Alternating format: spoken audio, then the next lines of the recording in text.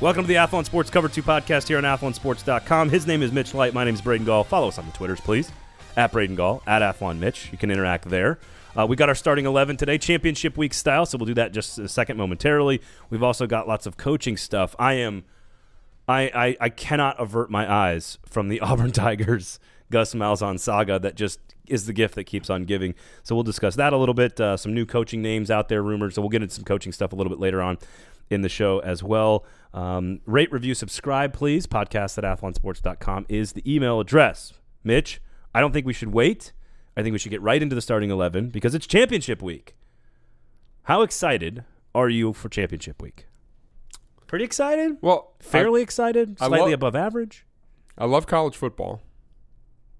I like championship week. I like really good, compelling matchups.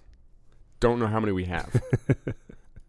Alabama, Georgia is extremely it's intriguing. It's compelling. I hope it's a good game. I think it will be a good game.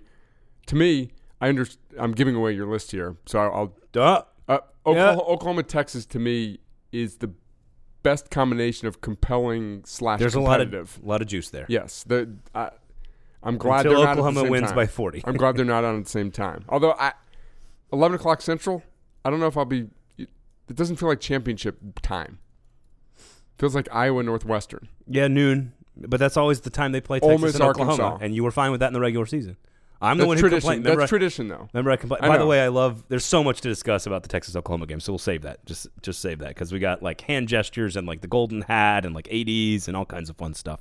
So we'll get to that. I don't necessarily disagree with you. I would put Washington and Utah in that same category as far as evenly matched. It doesn't have the same stakes as Oklahoma, Texas, but not the Texas. There's no stakes for Texas either, other than destroying their rivals' hopes and dreams, which is probably good enough for Texas fans. Isn't the goal of everyone to just destroy their rivals' hopes and dreams? Have you been on Twitter?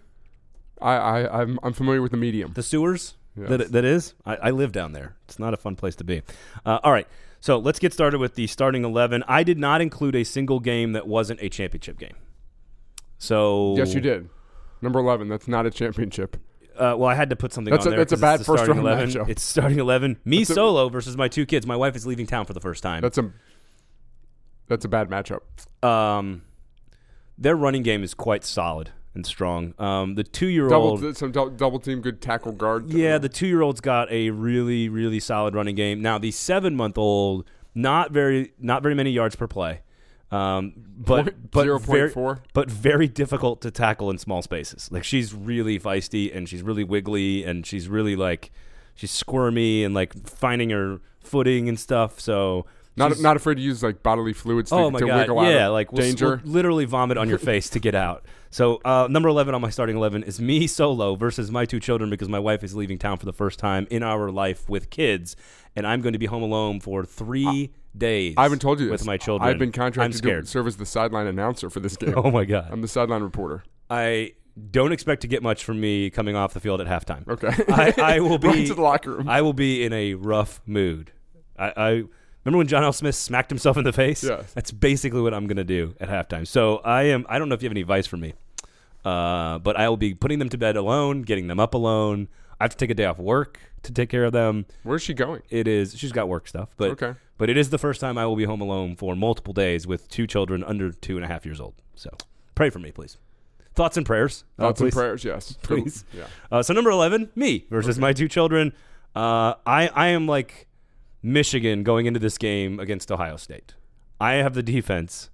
They have the offense. And you're going to get outcoached. And I'm going to get outcoached and out-schemed and outperformed. And humiliated. And humiliated in multiple ways. So, all right, number 11. Number 10. Is it the least interesting? Do I have it right? Louisiana versus App State for the Sun Belt Championship. Yeah, a little. You know, I find UAB MTSU more interesting just because MTSU's like a local team. We know more about them. I've seen them play. This one is at noon in Boone, North Carolina. App State's got a little bit of a they're a little name brand, a little national name. Yep. Louisiana, it's an interesting story. Billy Napier, former Nick Saban assistant, goes out to Arizona State. First-year head coach, did a really good job there. So, yeah, it's okay. It's on at noon. Am I going to watch this game? No. I might flip over. You're going to watch Drake and Iowa State. I'm going to during the Oklahoma-Texas game. I might. Do you hate the Drake or do you love the Drake? I love the Drake. What about Akron, South Carolina? East Carolina, NC State. You know how sometimes I say Marshall, Virginia Tech. You know how sometimes I say I don't want to watch the game. I just want to know what happens. Games? For those, I don't care. I did not include a single make-good game in this list, so Yeah. we're not going to discuss them. Although the East Carolina, NC State has some very interesting political things there where like NC State hasn't played well against ECU and fans aren't really happy that they scheduled the game, and there's some intrigue. There's some pressure on NC State there. There's some intrigue there. Is Virginia Tech the one that can get bowl eligible? Yes, should they're they 5 win? and 6. So that one matters to them. Other than that, I don't really think there. Stanford Cal is interesting. Obviously, a lot of juice there for those two teams. Is that on Pac-12 network? It is. It is on the Pac-12 network. I would watch that game. I would as well. It's on at 2, so it's in between 3 o'clock. I can't Eastern. watch it. It's in between. All right. So basically, App State is what you're saying here. Yeah. Okay. Sorry. As you yawn, literally in the middle of the analysis. I'm yawning as, Literally in the middle of the analysis. It's very group of 5. It's tremendously group of 5. What is the point spread on that game? I have not seen. The answer is yes? Yes, there is a point spread. There's a point spread? I'll find it. So that 17. Is App State by 17. Large margins. Large in the margins, to quote 311. UAB at MTSU. So we get a home game sort of here in the borough, which is just down the road here from those of us who live here in Nashville. This game is at 1:30 p.m. Eastern Time. Middle Tennessee is a 1-point favorite. UAB, Bill Clark, 9-3. Middle Tennessee, Rick Stockstill. Interesting matchup in the Conference USA Championship game. They're 8-4. 3 of their losses are to SEC teams. Mm-hmm. Kentucky, Vanderbilt, and Georgia, correct? Yes, very solid season. I got to be honest, though, when I saw them in person in week 1, I didn't say to myself, that looks like a Conference USA Championship team. Didn't think it was the best MTSU team I've seen, but what do I know? Great quarterback who stayed healthy, which has been a key. Did not stay healthy last year. UAB, we've talked. Bill Clark, tremendous job. I mean, nationally, I think probably one of the more underrated coaches nationally. Kind of laid an egg last week with an opportunity to get a home game in the conference championship game. They lost 21-3. I don't know if there was any. We don't want to show them anything because we're playing them again next week. I don't know about that. I would take MTSU playing very well down the stretch at home. Okay. I like the Blue Raiders as well. Game number 8 on the list, which is a rematch, correct? Fresno State against Boise State. As I'm stalling to pull up the time of this game, this one, of course, is in Boise and will be played at 7:45 p.m. Eastern Time. Boise State, a 2.5-point favorite at home. Yeah, they beat Fresno on a Friday night 24-17 a few weeks ago. Boise kind of, lost. Wasn't Fresno State was favored in that game, yes, correct? They'd been rolling. Boise State kind of fell off the map nationally when they got manhandled at Oklahoma State in week 3. Also lost to San Diego State, but they've pretty much been rolling ever since. I don't want to say rolling. A lot of close wins. 5 points over BYU, 7 points over Fresno, 4 points over Nevada. What's the spread? I like Fresno on the road. 2.5 Boise State, 2.5-point favorite. Yeah, I like Fresno State on the road. No, they've lost one game. They've lost 2 games this year. At Minnesota by 7 and at Boise State by 7. This goes for the Oklahoma-Texas matchup as well. Would you rather be the team that won the first time or the team that lost the first time? I would rather be the team that won the first time because I was better than them. I understand the psychology and all that stuff. Yeah, I'm just curious. Yeah, there's a motivational thing there for the team that lost, but if you won, won, the old saying it's hard to beat a team 3 times in the season. Well, you know what? If you beat them the first 2 times, you might be better than them. That's certainly an NFL thing. Okay, I was just curious there because it does apply to the Texas OU matchup, which I think plays into Oklahoma's favor. Actually, if you believe that it's better to have lost or it's tougher to win twice or whatever, that helps Oklahoma. But that was a game that went down to literally the last play of the game, so it's not like someone won by 21 points. Kyler Murray put some fear in them at the end of that game. I agree, and we'll get to that by in a scoring second. 21 straight points. Yeah, and so I also think this is different because it's a home game. It's not a neutral field game. Both of those for Oklahoma, Texas will be neutral site. All right, number 7 on the list for me is NIU Buffalo. I already got some heat on Twitter for suggesting that this game why did I have this game ahead of the Mountain West Championship game? And I can't explain it. I just feel like these two teams have been on a collision course for what feels like weeks. And NIU versus Buffalo at Ford Field, no line on this game right now. It just feels like these two have been sort of lining up to play each other, and there's some excitement there for me. I can't explain it, but I like this one better than Fresno and Boise, maybe because I've already seen the Fresno and Boise thing. But did you actually see it? I watched a little bit. This one by 7 p.m. On Friday evening. Yeah, no, I cannot wait for Friday night. Yeah, it should be fun. Buffalo has been an intriguing team. They got some good skill players, good quarterback, good wide receiver, had a great season. We talk about Lance Leopold here. It was a different NIU, got it done defensively this year. Not a great year. The West has kind of dominated the MAC. Not as good. Put it this way: the MAC wasn't as dominant. The West wasn't as dominant this year. I don't have the head-to-head, but it just seems like, following the league, that it wasn't like usually it seems like the 4 best teams are in the West. NIU's had like I said, interesting season. They really struggled to score throughout much of the year. I like Buffalo. I like Buffalo big. Ooh, Buffalo Bill. And I'm just no disrespect to DeKalb, but I am openly rooting for Buffalo to win. So there you have it. That's my analysis. What do you think about that? Strong. Strong to quite strong. Strong to quite strong. All right, number 6 on the list. And obviously this one probably more interesting because it's the best Group of 5 league, and that is Memphis at UCF.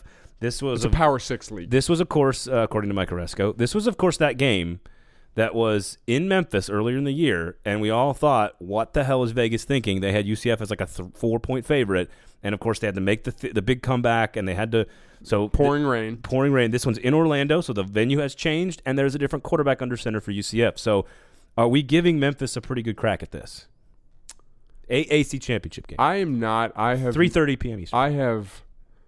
Now, Memphis played very well against Houston last week. Tie game. They scored the last 21 points. They looked really good on offense. I have been concerned about Memphis's lack of quality wins. I mentioned this last week. Their wins were over Mercer, Georgia State, South Alabama, UConn, East Carolina, Tulsa, SMU, and Houston. They also have a 1,700-yard running back. Yes, Darrell Henderson, very good. The last 2 wins, though, at SMU and then Houston. Maybe I'm wrong. It is a good offense, not as good as last year. They're just not as good at the quarterback position, but they're better running the ball. I still like UCF at home. I think they have even more of a chip on their shoulder now that they lost their quarterback. They're like people, I think Mac will do a good job for them. I think it'll be a competitive game. Last year's championship game was phenomenal.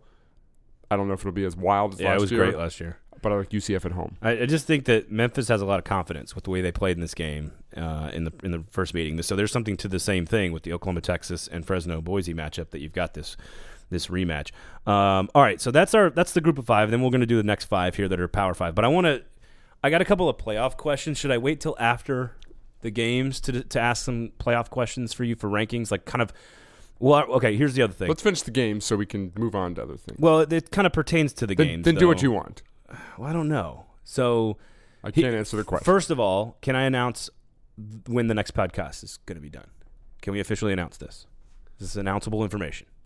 Let me go ask the authorities. I've asked my authorities as well. You've been approved? I've been approved. I don't need permission. You don't. Just if I need to go do something, I say I'm out of here. I'm going. It's very Urban Meyer of you. Yeah. Podcast on Sunday.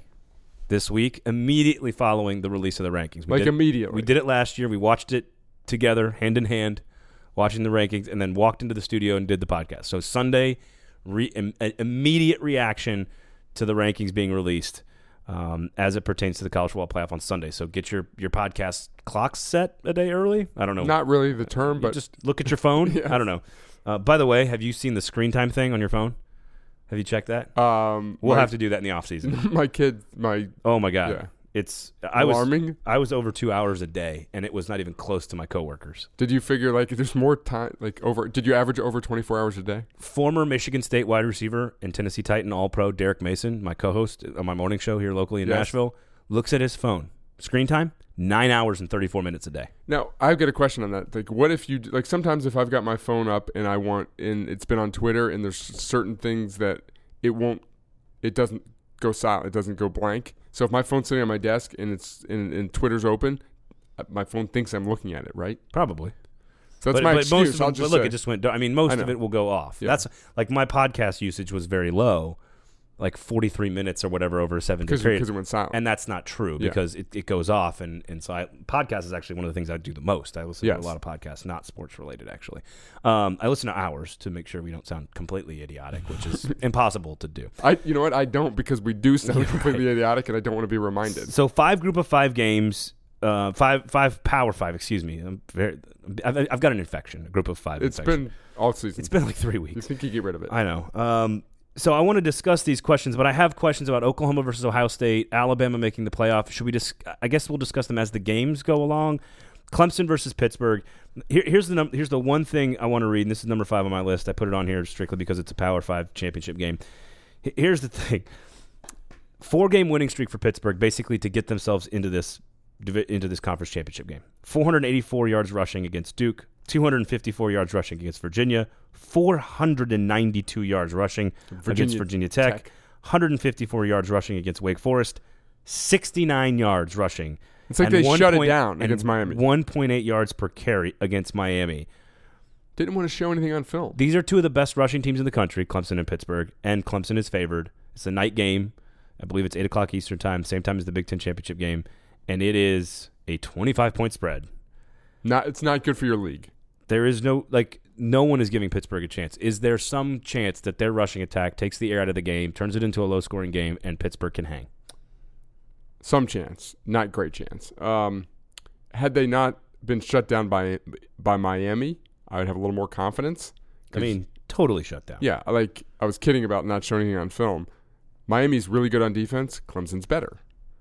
Now you can play, one poor game doesn't mean you can't play well the next week. It's just a bad sign that they got shut down by that Miami defense.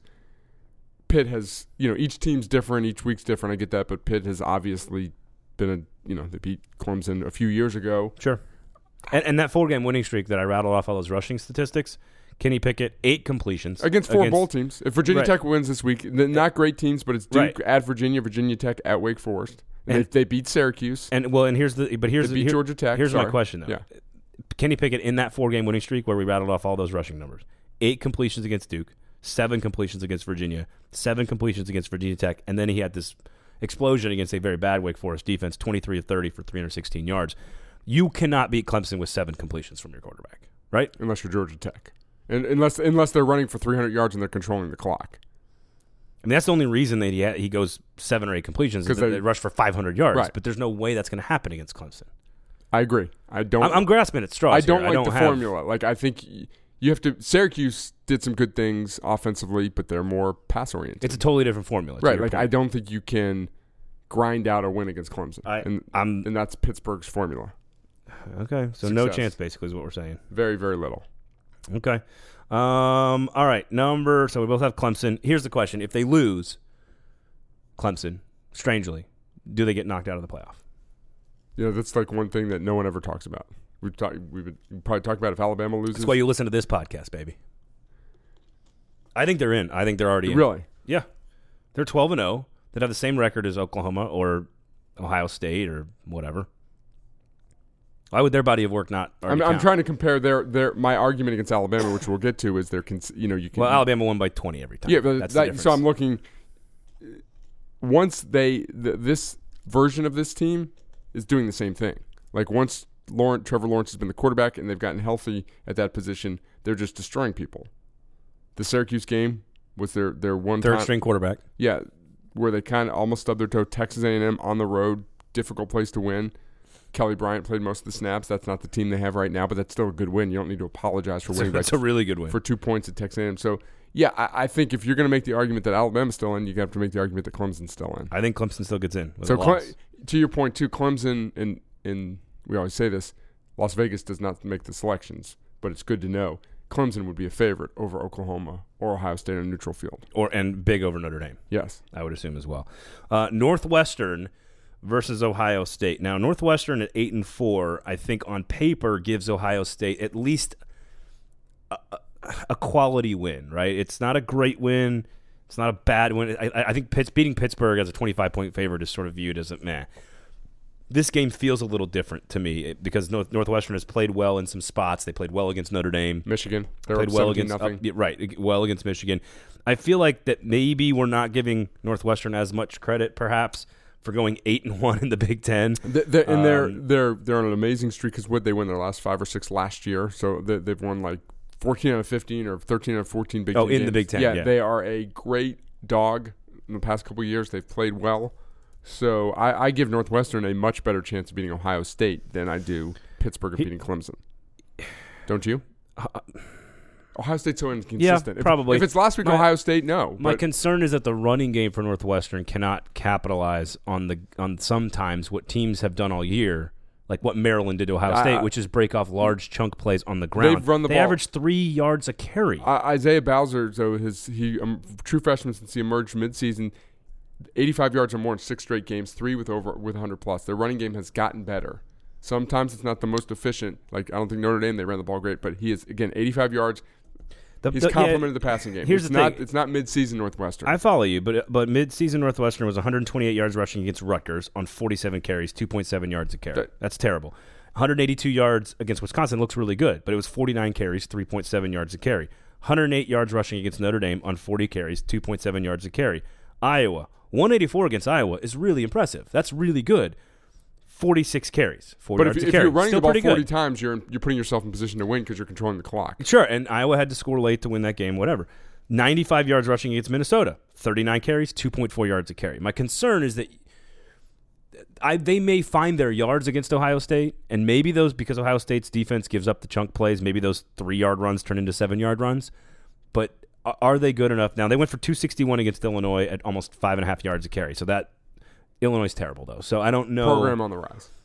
To me, it comes down to the quarterback for Northwestern. When they won some tough games, the quarterback made plays down the field. And can they make those plays? And that's – I don't think Northwestern – I know Pat Fitzgerald's going to have some sort of scheme to go after Dwayne Haskins. I'm assuming there's going to be some really unique blitz packages because you cannot allow Dwayne Haskins to sit back there and pick you apart. But how do they cover Ohio State in space? And how do they move the football in chunk plays against Ohio State? Those are the questions, and I don't know if there are answers to those questions. And I haven't seen a spread on this yet. I don't know why they're not putting it out. Maybe I'm wrong on this. 14. Okay, there you go. I agree with all your thoughts there. Can Northwestern outscore them? Their defense has been pretty good this year, Northwestern, but Ohio State will score. They've been scoring on pretty much everyone. I mean, you put up 60 on Michigan's defense. You're pretty good. You can do whatever you want. Yeah, so I agree. I might pick Northwestern to cover just because they played their record against the spread as the dog has been very, very good. And there's a certain confidence level there. 4-point win. Here's the other thing that I have a problem with Northwestern. Sort of like Notre Dame, too. The 4-point win against Purdue. 3-point win against Rutgers. 4-point win against Iowa. 1-score win over Minnesota. 1-score win over Illinois. 1-score win over Nebraska. It's not like they beat bad teams handily. They struggle with last bad year, teams. 3 overtime wins. They are on a roll of some luck, some one-score loss to making Akron. plays when it matters the most. They've lived a charmed life the last 2 years. I think they are a worthier adversary to Ohio State than people think. I agree with that. But that it's going to be something like 49-21 when it's all said and done. That they pull away and they cover. So that's my thought. I mean, they won at Michigan State. So they won at Rutgers by 3. It's been a weird season. All right, I'm gonna ask my playoff questions then after the games. I've just figured this out. Okay, I figured this out. Okay, number 3 on the list, and people are poo-pooing this one because I had it. I'm poo-pooing Utah versus Washington. Why would you poo-poo what should be? Well, it's a Friday night game, so it'll have a spotlight. One of the most physical football games with a conference championship on the line for a program like Utah that has a chance to take its entire existence to another level, its entire identity. They've played once already, and it was a low-scoring, close game. I know there's some injuries for Utah, but this game has the makings of a just physical brawl, and I love that idea. Not only is it a great uniform game, you got Santa Clara. I love everything about this. No, Plus, it's exactly what I predicted in the beginning of the year. That's it, basically. No, that's not it, but maybe a little bit. Okay, you say you love everything about this. I would love it a lot more if it was on a home campus. It's going to have no environment. That's one thing I don't like about the ACC championship. So you think all these should be played? The SEC and the Big Ten always have great environments. The ACC. You think Northwestern fans are going to show up? Yeah, in fact, that 60% of their student body's going. They're busting. Yes, which is how many people? There's 6,000 students. They will have a presence, and Ohio State will have a ton. It'll be sold out. It'll be a ton of Ohio State fans. But so it'll have a great presence. There won't be a lot of people at this game. It's like 5 o'clock on a Friday night in the Bay Area. It's not a theory. It's a fact. Just go back to previous Pac-12 title games. No, I'm not, the atmosphere sucks. I'm not saying you're wrong. I'm saying it's interesting. It's 5 o'clock on a Friday night in Santa Clara, California. You're saying local time, yeah. Good luck getting there. Well, it's a championship game. You would have gotten there earlier. Utah fans I would make a weekend out of it if I was passionate enough to go watch my team play in the championship game. Are you saying they should? Washington, by the way, 5.5-point favorite. It's 8 o'clock Eastern time on Friday night. Do you think they should? The Pac-12 is hurting itself by playing on Friday night. I mean, I love it as a guy who's going to be sitting in his house by himself. I've seen some people say it's kind of amateurish. No, I think it's fine because they get the night to themselves. But I think play it on campus. All right, so you're saying that they should play it on campus, but it's because of the time slot and the West Coastiness of it? Oh, I think if it was Saturday at 3, the environment would still suck. So it's about the Pac-12 then, not about It's about the anything location, else. too. Santa Clara. Well, why is that different than Charlotte for... It's not. Okay, first of all... Or Indiana, Indianapolis, is, or Atlanta. Because, take the Big Ten and the SEC out of this. They've proven they will fill that up and create a great environment. What I'm trying to get to is it's not about the time slot. It's about the fan bases being... First of all, the geography. Charlotte, North Carolina doesn't create the best environment, but almost every ACC school except for Boston College and Miami is relatively... Florida State's not close. But it's a lot closer than Washington is to Santa Clara. Are you sure? Yeah. Oh, I'm gonna look this up right now. Seattle. Anything to prove me wrong. I'm a big geography guy. No, so am I. I think Salt Lake City is a lot closer to Santa Clara than you think. I think Tallahassee is much further from Charlotte than you think. Seattle to Santa Clara. Just typed it into the Google machine. Yeah. Seattle to Santa Clara, California. You better not lie. Is 838 miles. That's pretty far. 838 miles. Okay, Tallahassee to Charlotte. Hang on. Salt Lake City to Santa Clara. This is going to be really fun, actually. 766 miles. Utah is closer than Seattle. Okay. Interesting. All right. Now, Tallahassee to Charlotte. I don't trust you. Dude, I'm not going to lie about this. Tallahassee to Charlotte, 443 miles. Okay. Not even close. Slightly close. Slightly. It's almost half the distance from Seattle. Slightly closer to Charlotte. Do you know what slightly means? Either way, the difference. There's a big difference. The difference between an 8 hour. No, that's a huge. 8 hour drive or an 11-hour drive. Come on. That's not 830 miles. 300 miles is an additional 4 hours. That's what I'm saying. But you're already driving. It is an 8 hour drive from Tallahassee to Charlotte. That is a full day of driving. If you're going to do a full day of driving, 436 miles is not 8 hours. Trust me. I drive to my in-laws. It's 525 miles. Believe me, I know. MapQuest is the internet says 7 hours and 47 minutes. Is what it says. It's 6.5 hours. 430 miles is like 6.5 hours. Let's shave 45 minutes off and call it 7 hours even. Point is you are committing a large chunk of a day to make that trip. What I want to get to is why the atmosphere is sucky, and what we're saying don't go. It's because we're accusing the teams of not having good enough fans to go. Washington has they've got tremendous fans. I've been there. It's a great place to watch a game. Pac-12 fans don't travel as much. Part of it is it's inconvenient and it's expensive and it's far. That's what I'm okay. For family that's of what I'm trying to get to in is Tallahassee wants to go to Charlotte. It's a little bit cheaper whether you want to if you can you're drive right. No, there you're right. than family of 4 going from Seattle to Santa Clara. You're 100% right. I'm just so have it on campus. What I wanted to get to though was the I'm not disagreeing with your theory. I want to get to the root of why the theory is that way, and it's not about necessarily the location. It's about the fact that the fans don't care as much. That's what you're saying, and I don't necessarily disagree with that. I just of all of the stops, like think of the map, and I think the Bay Area is just not a good college football area. Like L.A., you can say it's a pro town, but it's a better college football area. What about Seattle? Vegas?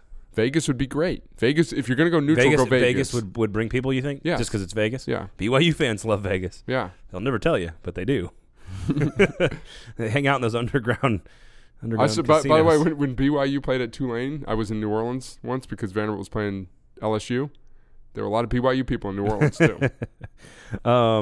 Well, what about the football game itself on the field? Oh, they didn't even play that week. Utah and Washington on the field. I mean, Washington has the advantage in almost every category, but there's like a mission to this Utah team that I really Pun like. intended? Yeah, actually. Since Tyler Huntley went down, they've scored 32 points, 30 points, and 35 points pretty against impressive. Oregon, Colorado, and BYU. You were talking up the Shelley kid from the beginning, right? Yeah, he's been good. I mean, Jason Shelley, he's been pretty good. The running game was good against Oregon, not as productive against Colorado and BYU. That's what's impressed me, how they've been able to plug guys in to two very important spots and not really miss a beat. Because I thought, Tyler Huntley was one of the more valuable, one of the more important players in the Pac-12. I thought, maybe not. I was in agreement with you, and then like you just pointed out, I'm just openly rooting for Utah in this one, just to see something new and to see sort of the rise of the Utes to the Pac-12 level. The South Division title is one major check mark, but I think winning a conference title would sort of cement their decision and the idea to expand. I think it kind of it crystallizes. It's very important. It crystallizes all of that, I think. And I personally, I'm rooting for Kyle Whittingham. I love Chris Peterson. I'm not anti-Washington. I love Washington as well. I like both of these programs. I like their identities, their physicality, their line of scrimmage. It's a line of scrimmage game for both of these guys. I like seeing East Coast football played in Pac-12 uniforms in a Pac-12 in Silicon Valley in a pro uniform in a pro venue. All right, you want to get to the shootout part 2? Okay. OU Texas number 2 on my list. OU Texas. All right, first quickly, I love that the Texas AD says you ain't getting the golden sombrero. By the way, that only is reserved for the timeout shootout. No, I asked a longtime Notre Dame fan about the shillelagh thing. He said it's relatively new, forced, and made up. So I feel vindicated that I didn't know what it was. It's a new trophy. I have no idea what you're talking about.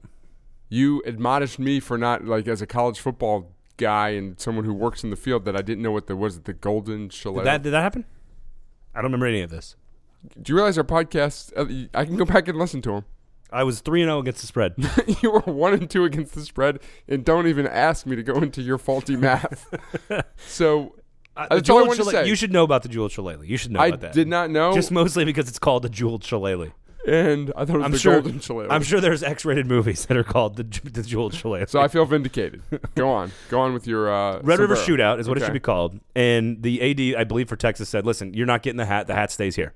I love that because it's not a Red River Shootout. It's a Big 12 championship game. That's cool. And then the horns down thing is the dumbest thing I've ever heard. The Big 12 will tell Oklahoma that what's going to happen is if Oklahoma player does the horns down symbol, it will be a penalty during the game. And I'm glad that you agree with me on this. It would have made for interesting conversation if you disagreed with me, but I'm sort of like flabbergasted by this. And one of the things I remember about these hand gesture things, and one of the things I don't understand is why it's taunting when one team does it, and it's not taunting when the other team does it. Like the gator chomp and the gator. The word? Okay, I agree with you. But the word taunt, I mean, I understand why they do it. I just think it's so stupid. You're taunting when you put your horns down. Right. So, but you're not taunting. You're just. But why are you not taunting then when you put the horns up? You're celebrating. You're celebrating what your school's hand. So I just scored a touchdown on you. Hook 'em, baby. Yeah. That's not taunting. It's the same thing. You're celebrating scoring a touchdown on your opponent. I don't want to disagree because I agree with you on the premise here. I think if one team's allowed to do it, the other team should be allowed. I 100% agree. Why is this a penalty? This is the dumbest thing in the world. Take the fun out of the game, why don't you? These are kids. Like, what is OU? These are kids playing a game. What is OU? Like, was he supposed to do like an OU? Like if you're throwing the bird, I'm fine with giving him a penalty on that. Like you don't do that on national TV. Fine. Don't grab your kibbles and bits like Baker Mayfield. I'm fine with it. If you do the horns down symbol because you scored a touchdown on Texas, who cares? Why are you taking the fun away from these kids? I agree. It's just so stupid. I saw a Tennessee Volunteer get a 15-yard penalty for doing the gator chomp one time in the swamp, and I'm going, the Gators do it every single game. Like, what's wrong? 100 times a game. Yeah. Right. What's wrong? I don't understand. Like, if you've got a hand signal and it's allowed to be used, then the other team can use it. So here's the question: Oklahoma's up comfortably in the fourth quarter. Oh, do you do it? Oh, hell yeah. Oh, hell yeah. First down? No. I would do it on like a 3rd and 8 when you run for 3 yards and just go horns down, like in the worst possible situation, just to make fun of how stupid the rule is. To create a 3rd and All right, to the actual game. Okay. Oklahoma gets credit for all of its offense all the time. Texas is averaging 32 points a game and scored 48 on them, correct? In their first meeting or something like that? Yeah, took advantage of some turnovers. They had 2 scoring drives of 25 yards or less. That game was, if you look at the box score, Oklahoma, you would think won the game. Oklahoma averaged 2 touchdown drives isn't that Oklahoma averaged 9.2 yards per play. Texas averaged 6.7 yards per play. Oklahoma had 2 turnovers. 2 drives under 25 yards is a lot. 2 scoring drives. You're not having to drive the field. Yeah. Hugh Freeze disagrees. He's offensive coordinator Hugh Freeze? He beat Alabama with about 4 of those. I want to get this right. Yeah, 48-45 was the score. Yeah, and I think my point is that Oklahoma gets all the credit in the world for all their offense, and they should. If they can finish at 8.9 yards per play, that'll break the record. They're the number 1 in the nation in scoring offense at 50.3 points per game. I think people view Texas as a defensive team, and I don't think people give Texas enough credit for 37 points on USC, 48 points on Oklahoma. In a loss, they scored 35. In a loss, they scored 41. They scored 41 on Texas Tech on the road. They are capable of offense. Sure. More so than people give them credit. I agree. I know the point is scoring points, but you are a yards per play advocate. Oklahoma. I didn't say I'm picking Texas. Oklahoma 8.9 yards per play for the season. Texas 5.5. For every snap, they're averaging 4.4 yards more per play. That's stupidity. Yeah, that's really stupid. That's when people don't realize how good Oklahoma has been offensively. I think Oklahoma wins the game for a lot of reasons. I think they probably could have, should have won the first game. Great job coming back, tying it, and almost forcing overtime there. I think if the game goes the same way, they win this time. I don't think they need to play. They don't need to play any better. I think they should give the Big 12 championship to whoever who allowed the fewest points to Kansas. That's really smart. Oklahoma gave up 40. Texas gave up 17. Winner, Horns. So no matter what happens in this game, I'm giving the championship. One true champion. Texas Longhorns, because they beat beat Kansas that before better. The season? If they knew that before the season, no. That'd be a little unfair. I think this is all Oklahoma. I've thought about this game. I've looked at the matchups. I've studied the teams, the depth charts. The quarterback for Texas is obviously what is a situation. There's not a part of me that thinks that the Oklahoma Sooners staring a bid for the playoff and revenge against their rival in a conference championship for like the 47th time in a row that they're not going to.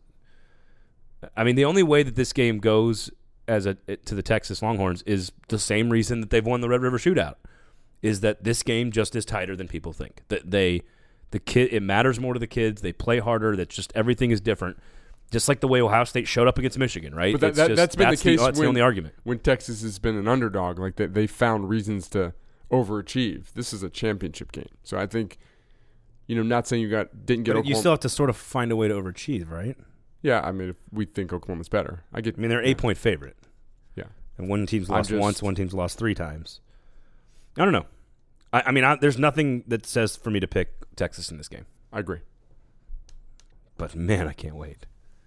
Horns down, says Mitch. 15 yards, buddy. Oh, 15 yards. We're getting kicked off the podcast. Take the fun away. No fun on the podcast allowed. Alabama, Georgia, number 1 on my list of the starting 11. SEC homer.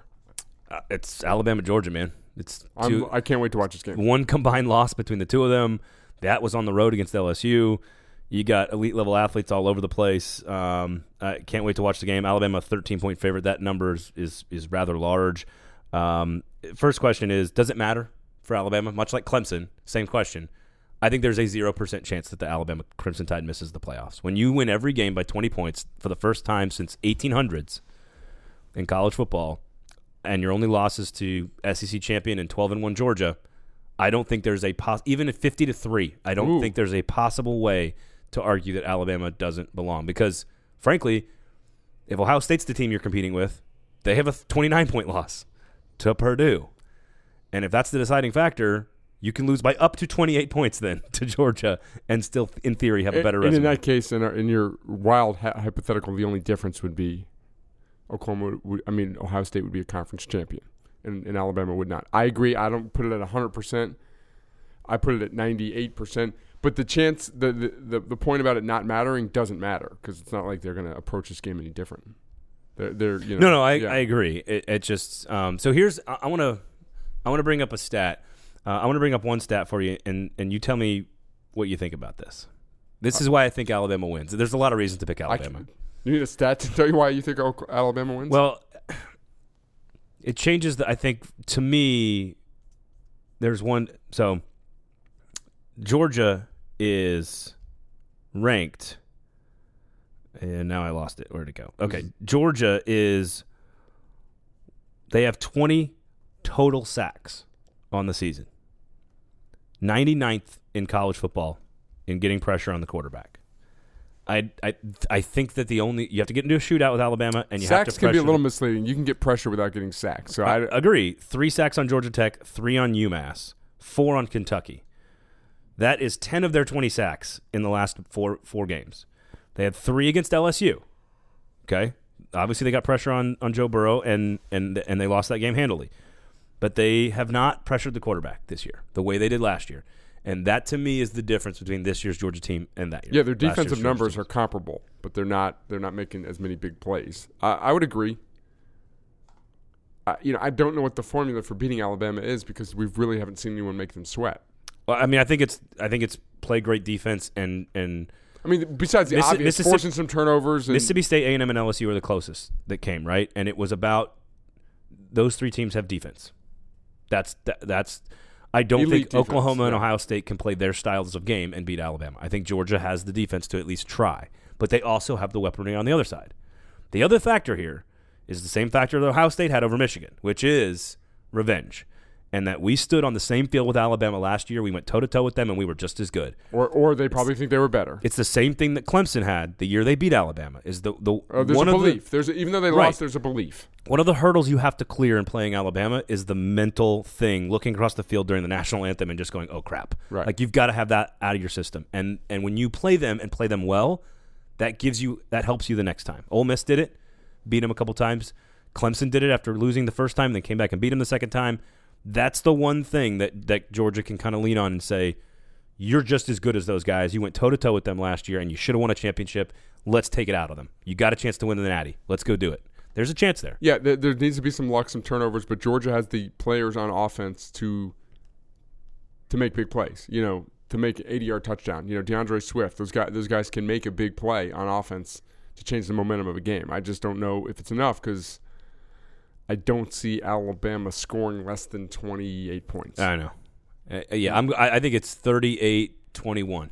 Competitive, but not really. And it'll be the most points you see scored on Alabama, like best offense, and defense will look relatively solid for Georgia, but 38-21, dogs. Here's interesting. I'm just looking Alabama, at some stats. sorry. The 2 highest rushing totals versus Alabama this year. Citadel 275 in Louisiana. Lafayette 200. No one else really rat ran poison. the ball. That's rat poison. Arkansas had some success, but that game was out of control. That was early, yeah. So no one's really run the ball on them except for Louisiana or the Citadel. So my last question of the Clemson and Alabama losing and still getting in is one big debate I want to have.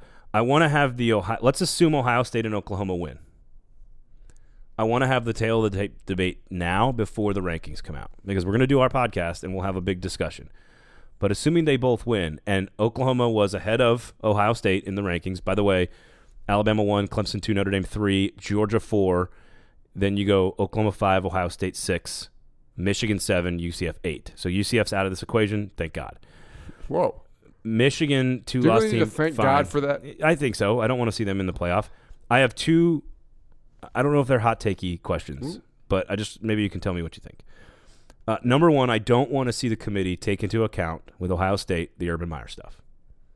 You guys know how much I hate the guy. I don't like him. I don't think it should be a factor in the evaluation of their football team. How would you evaluate it? I mean, what factors? If things are they didn't play as well early in the year because human element. No. I don't understand what your point is. Human element of. You believe that they got away with some shady crap. Oh no, and that you don't want the committee to be like I don't like them because right. I don't think that's an issue at all. Don't take it out on the kids. That didn't even occur to me. Right. So I want to make sure to get that out of the way because you know that will be a point of conversation. Because if you were seeding it, you'd have Ohio State like as a 17 seed. Well, you can see diehard Buckeye guy saying, "Oh, they picked Oklahoma because of the Urban Meyer scandal." Right. No, it's not going to happen, and nor should it. And I would take someone to task if they came out and publicly said. Now, I would morally respect them, but from a football standpoint, they probably would not disagree. be on the committee the next year. No, they wouldn't. So that's sort of one thing to consider. This Oklahoma-Ohio State debate could be the best debate we've ever seen in the playoff. Very good. But from a metric standpoint and a bullet point standpoint, when you talk resume, strength of schedule, offensive statistics, wins, loss, championship, all the things, every single check mark goes into the box of Oklahoma, with the exception of defense. Ohio State probably has better athletes on defense. Not even probably. They do. And they have more upside on defense, but they haven't been that good. 76th in the nation in yards per play. Oklahoma's about 100th. Outside of the metric of defensive efficiency, giving Ohio State the edge, there's no real metric to give Ohio State the edge in this conversation. So assuming they both win, and we come in here on Sunday and talk about these two teams, the only thing I can think of that puts Ohio State in over Oklahoma, should they both win, is this unexplainable, indescribable gut feeling of, I think they're better. Right? Is there any other argument logically to be made for Ohio State over Oklahoma? If both games go true to, like, if nothing crazy happens. Right. Oklahoma wins by 10, Ohio State wins by 15, whatever. Right. I agree. I thought. Right now, Oklahoma's ahead. Whoever you think is better now, if you think Oklahoma's better now, it's going to be really hard to change your mind this week because they're beating a Texas team, and the argument about they're avenging their loss. Texas is higher ranked than Northwestern. They're a better team than Northwestern. Right. I don't see how Ohio State jumps, even in a 59-0 situation. I don't know how it happens. Yeah, there's a bias that we kind of all have that we just think Ohio State's a better team because we know who they've recruited and what they've done recently. I don't know how if I feel that way though. Do you? I think I give them more the benefit of the doubt. But my point is, that's been a race this year because they've had so many games in which they have not played up to what we expect. Like, the Maryland game 2 weeks ago. So if Ohio State gets in, and we sit down on Sunday and we do a podcast and we're talking about an Alabama 1 versus number 4 Ohio State, which, by the way, is just as awesome in my mind as an Oklahoma-Alabama matchup would be. I would rather see Oklahoma play Alabama this year. Here's the problem. I think Ohio State will give them a better game.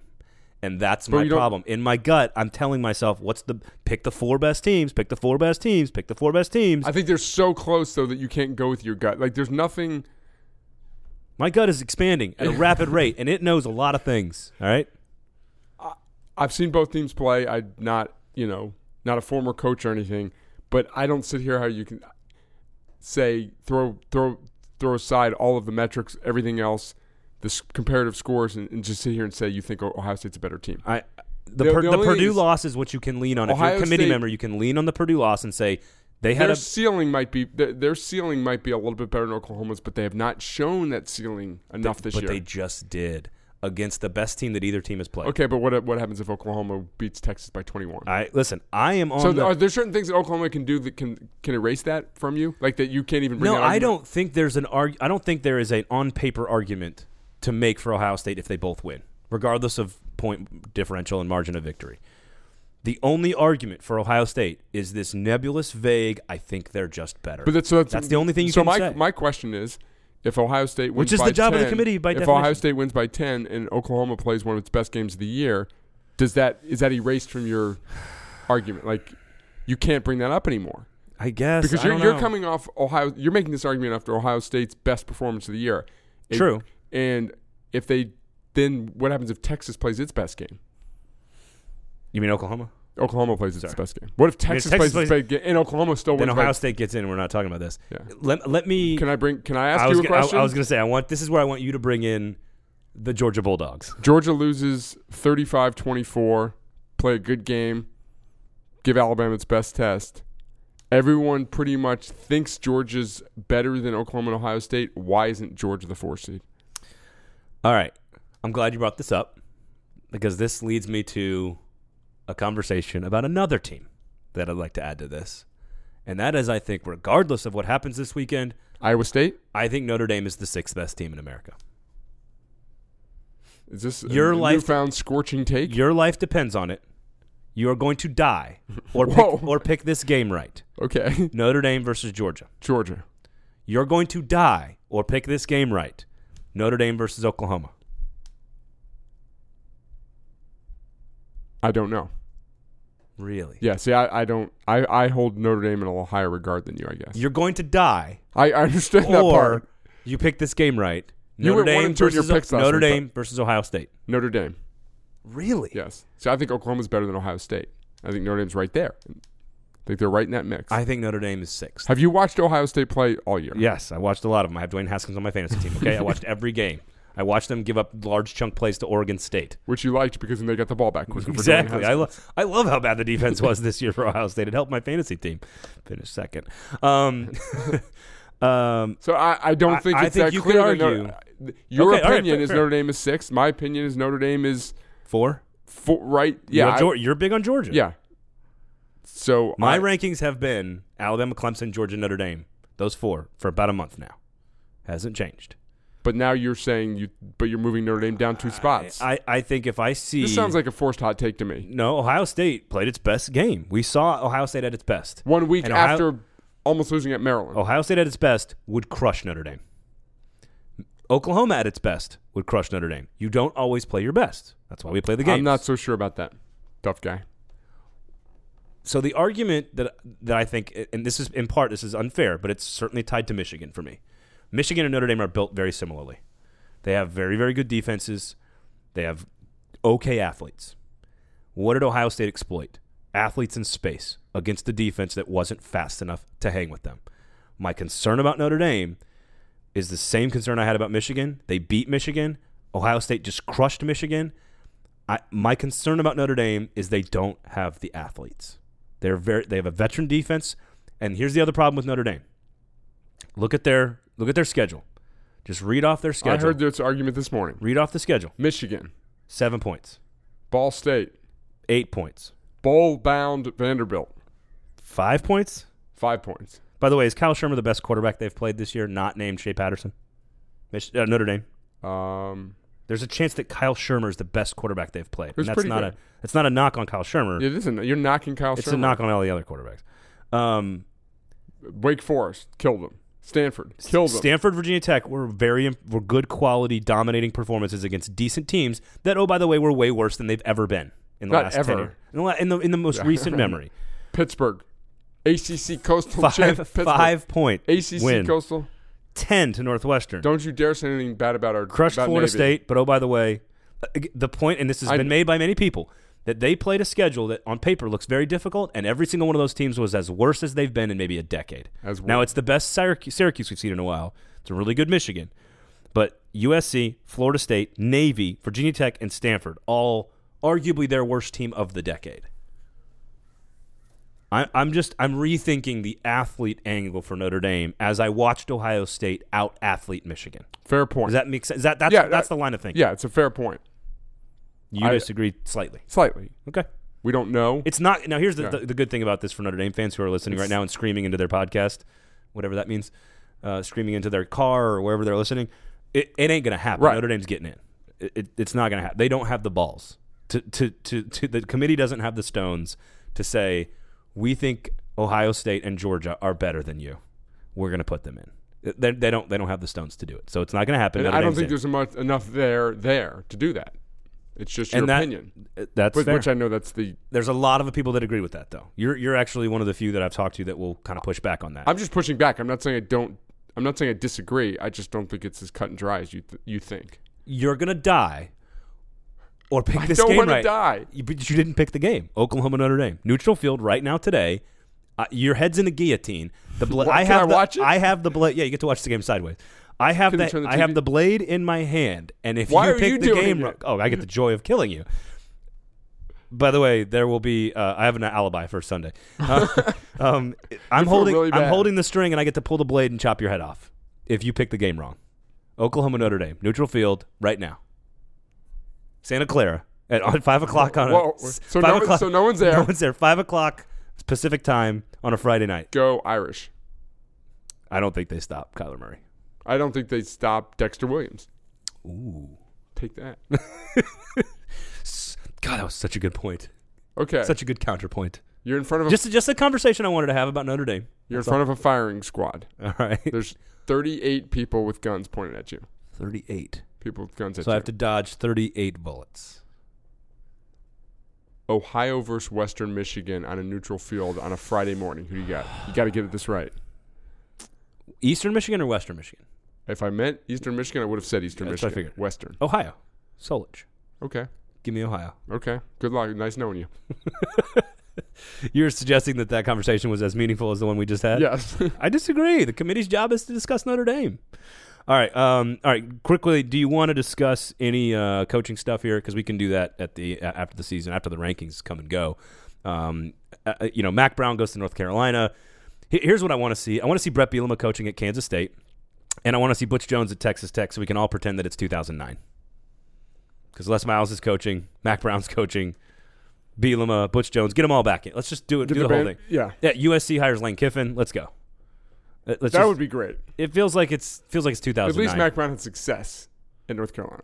Brett Bielema had success in former careers. Yes. Les Miles had success in his former career. Butch Jones had success at Cincinnati.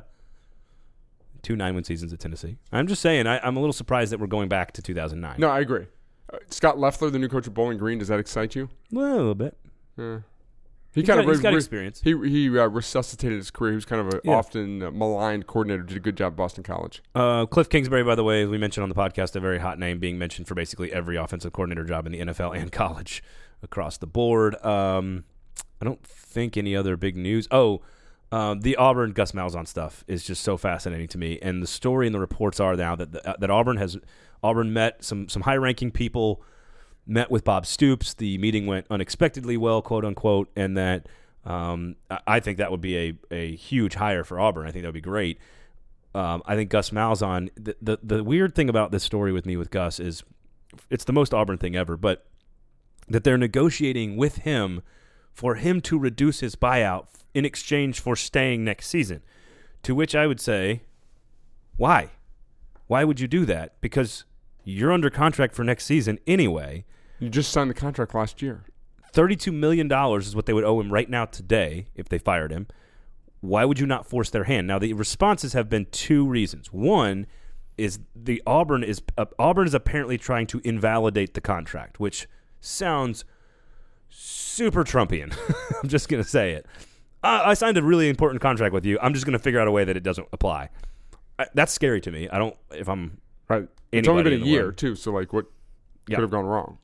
And how do you invalidate I don't know. Invalidating contracts sounds like a very, very dangerous path to start going down for both coaches and administration. Industry, yes, it seems odd. So that's one. 2 is that he just genuinely wants to be at Auburn so badly and thinks it's the only place that he can really, truly win a championship and compete at the highest level. There's no other great jobs available. USC's keeping Clay Helton, whatever. There aren't. That's the. Why would you do this? Why would you renegotiate a lower buyout for an exchange for another year at Auburn when you're already locked into another year at Auburn and can get paid $32 million if you get fired? Is coaching that important to him over money? Maybe it is. And in this environment, great job, great place to live, great everything, but the scrutiny and dealing with all this crap every year, it's never gone away. It never will go away. Do you think he should have taken the Arkansas job? No. I mean, I wouldn't. I would rather. I would make Auburn fire me. Give me the buyout life, baby.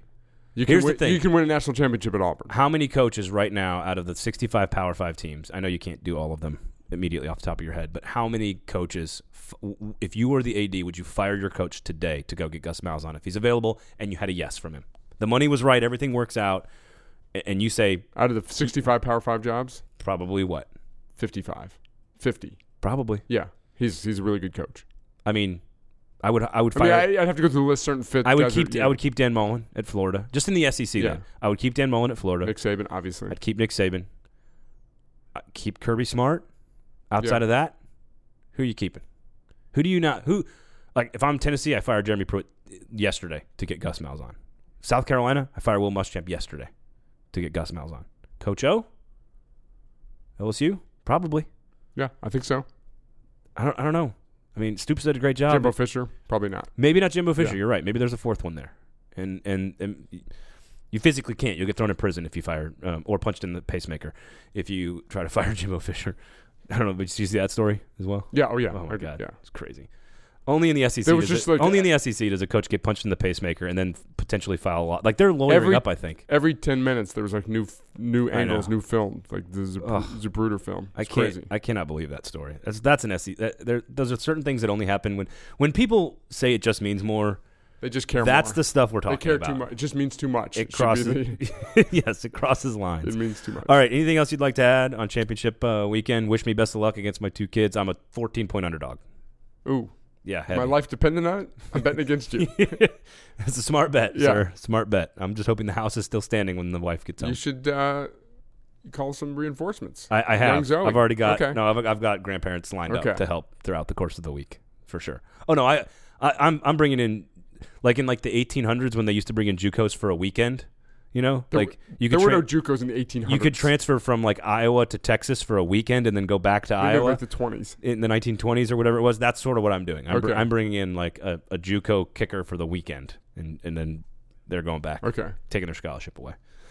All right. Back to Iowa Western? Yeah. Wesleyan. No. Iowa Wesleyan. It's not not a place. I just made it a place. Anything else you'd like to add? Empty the notebook normally is what I would say right here, but there's nothing. There's no notebook. There's nothing to do. No. Season goes by so fast. I know. Man. Shortest season out there. It is.